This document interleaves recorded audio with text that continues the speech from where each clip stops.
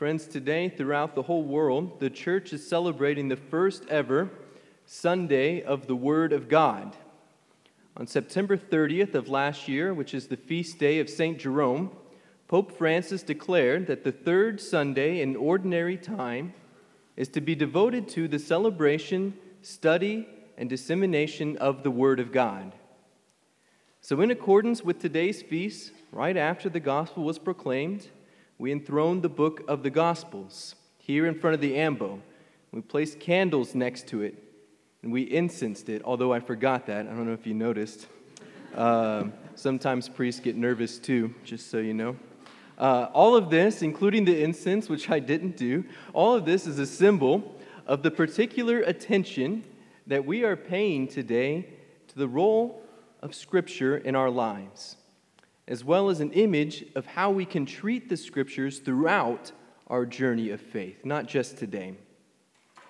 From all eternity, God has desired to make Himself known to us so that we might experience His goodness. And His desire to share Himself with us reached its culmination in Jesus Christ, the Word of God. Before Christ, through His creation and through the oracles of the prophets, mankind came to know God, but not fully. Hebrews chapter 1, verses 1 through 2. In times past, God spoke in partial and various ways to our ancestors through the prophets. In these last days, He spoke to us through a Son, whom He made heir of all things, and through whom He created the universe. God spoke to us through His Son when, to quote that beautiful passage of the prologue of the Gospel of John, the Word became flesh and made His dwelling among us, and we saw His glory, the glory as of the Father's only Son, full of grace and truth. There's no further revelation that we await. God has spoken to us fully through Jesus, the Word of God made flesh. In relationship with Him, we have the answer to the longings of our heart. We have light to illuminate our path to perfect fulfillment, and we have grace to strengthen our steps. Now, I mentioned that Pope Francis's declaration for today's celebration took place on the feast day of St. Jerome.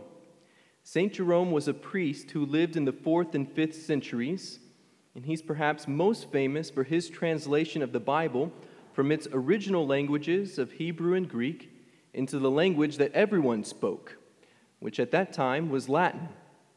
He also wrote many commentaries on the Scriptures, and there is one line in his commentary on the book of Isaiah that the Church has continued to teach ever since.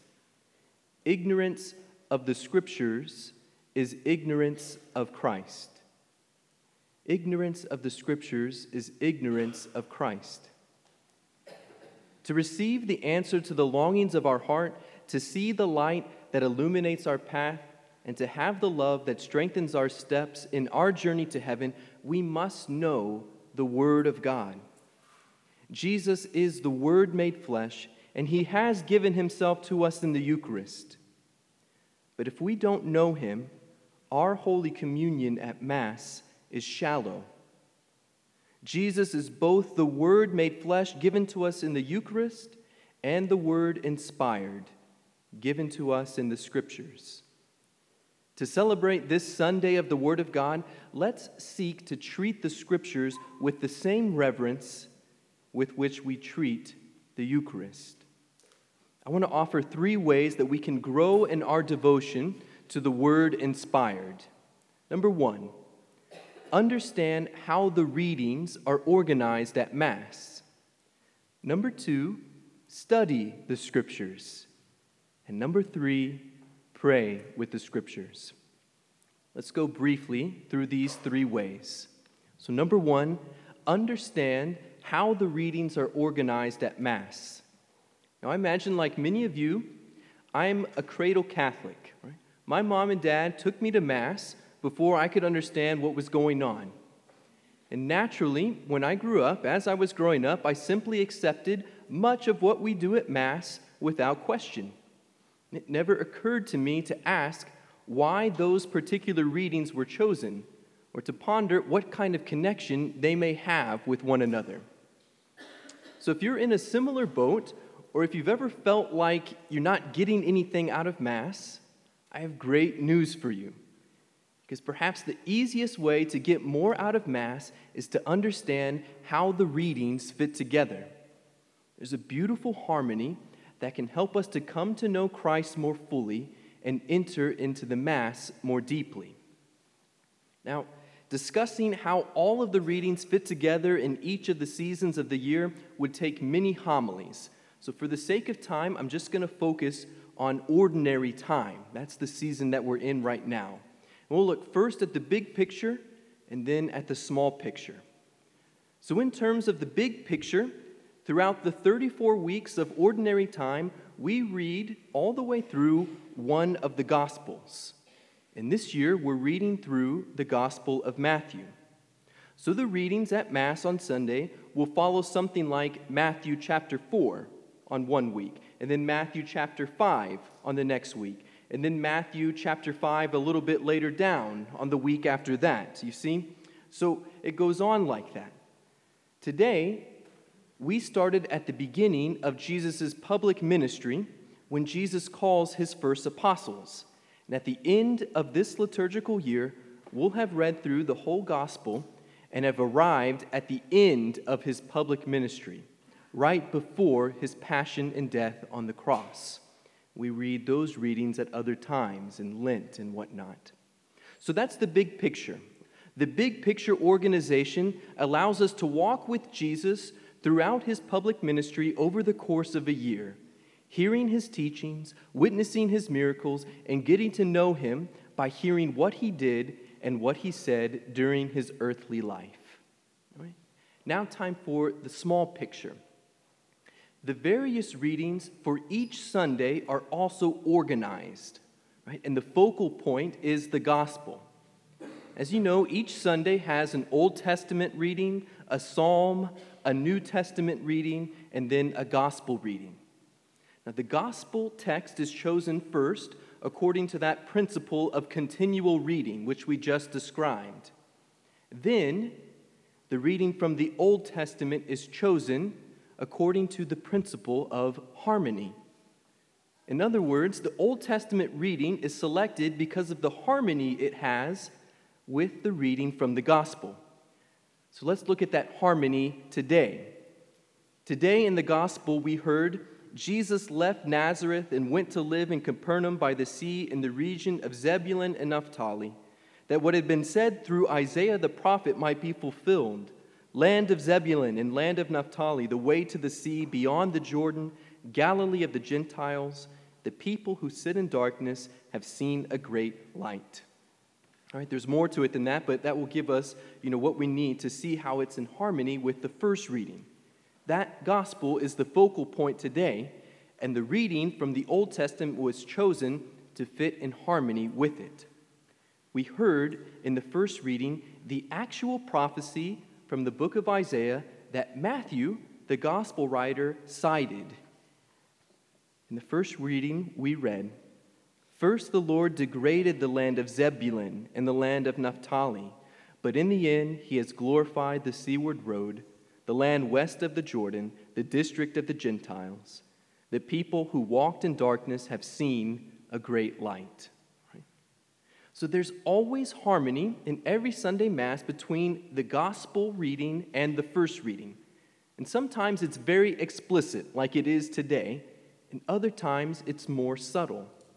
So a great way to get more out of Mass, to appreciate the gospel more fully, is to see how the first reading harmonizes with the gospel. And that can be a great springboard for prayer.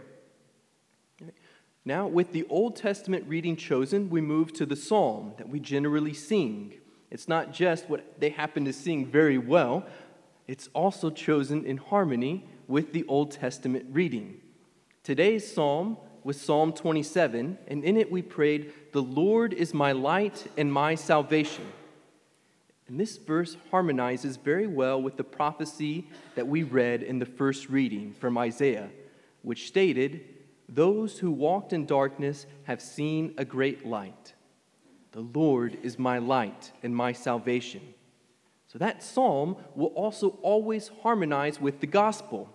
And today, it reveals that Jesus is the Lord. He is our light, and He is our salvation. Right? Now, finally, the New Testament reading, the second reading at Mass, usually it comes from one of St. Paul's letters. Now, the New Testament reading is not chosen according to the principle of harmony. It's actually on an independent track from the rest of the readings, and it's also chosen according to that principle of continual reading.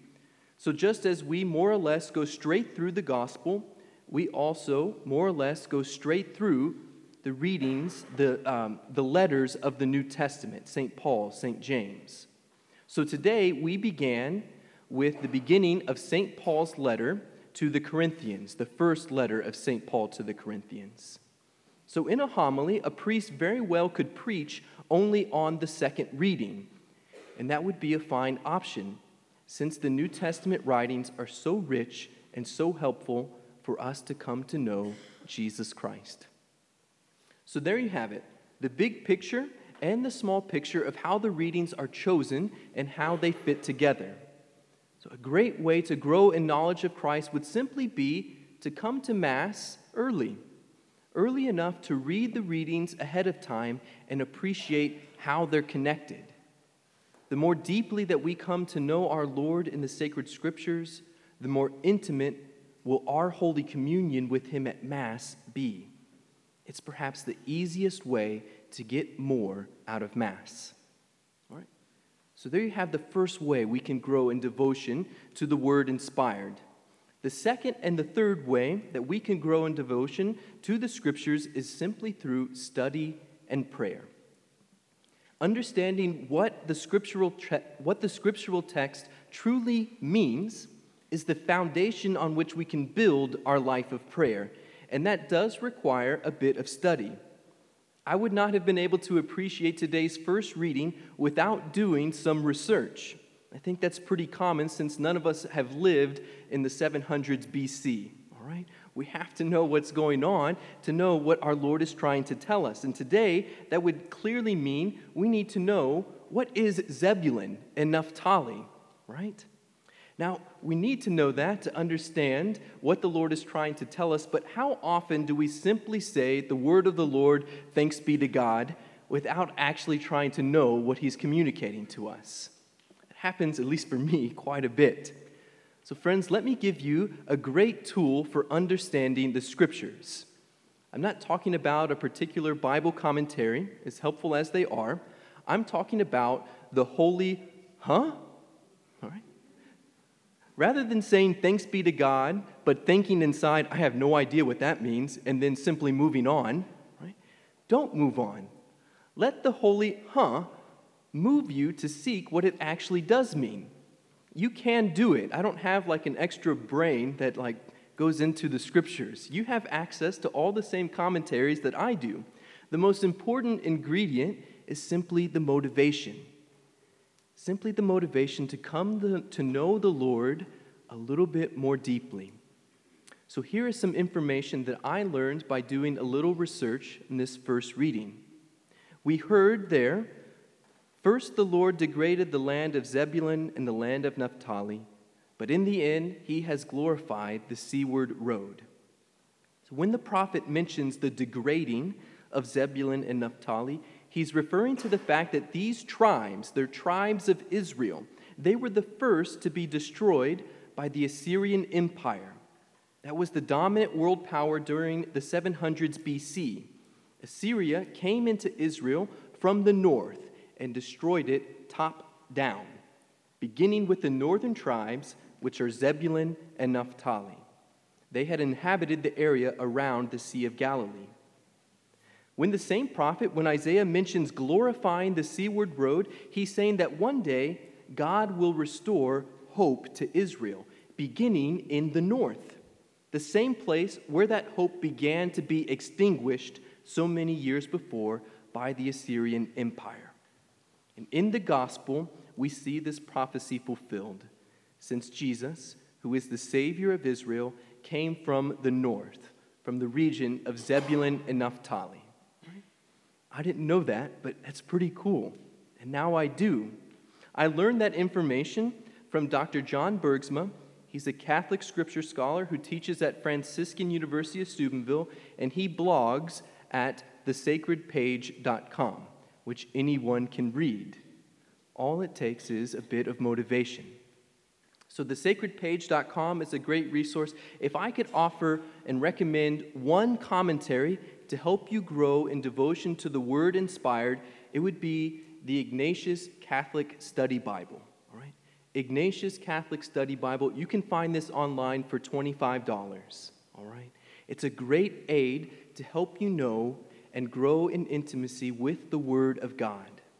So let your love for the Lord cultivate in you the holy and then watch that bring you to deeper knowledge of Him through the study of sacred Scripture. All right. Now, finally, the third way that we can grow in devotion to the inspired Word is prayer. So once you have read the text, once you've understood what it means, we should ask, what does it mean for me? Now, this personal interpretation can never contradict the literal meaning of the text, but the Word of God truly has many layers, and prayer is one way to the other meanings in the text. So prayer. In the context of meditative prayer, speaking to the Lord as simply you would speak to a friend, you could ask, Lord, what does it mean for me that salvation came from the place of defeat? To share with you on a personal level, it was areas of defeat and failure in my life that brought me closer to God more than any of the areas of success that I've had in my life. It was awareness of my sins that led me to know the power of the sacraments. It was the experience of a hurtful relationship that led me to know that God loves me for who I am and not what I can do for Him. And I would not have grown in my faith in the same way without those experiences of failure and defeat. They became such channels of grace for me. And as I read this passage from sacred Scripture, I feel a great gratitude swell in my heart, and I'm drawn to speak to Him as to a friend. The Scriptures allow us to enter into a heart-to-heart dialogue with our Lord. We don't study the Scriptures in the way that someone studies a history book. We study them in order to have a deeper conversation with the one that we love. So there you have it, the Sunday readings, study, and prayer. As we prepare to move to the liturgy of the Eucharist, I want to close with the image of how we started. We enthroned the book of the Gospels. We placed candles next to it, and we should have incensed it. All right? So there's your image. Imitate in your own lives what we have done on this Sunday of the Word of God. Enthrone the Scriptures in your heart by engaging the Sunday readings. Let it light your way through study and the holy and let it raise your heart in prayer to God like incense, speaking to Him from your heart.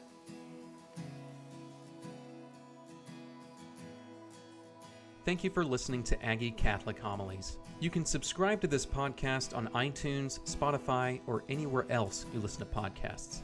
Be sure to check out our sister podcast, Aggie Catholic Talks, to hear talks from Magnify, Catholicism 101, and more. Thanks, God bless, and gig 'em.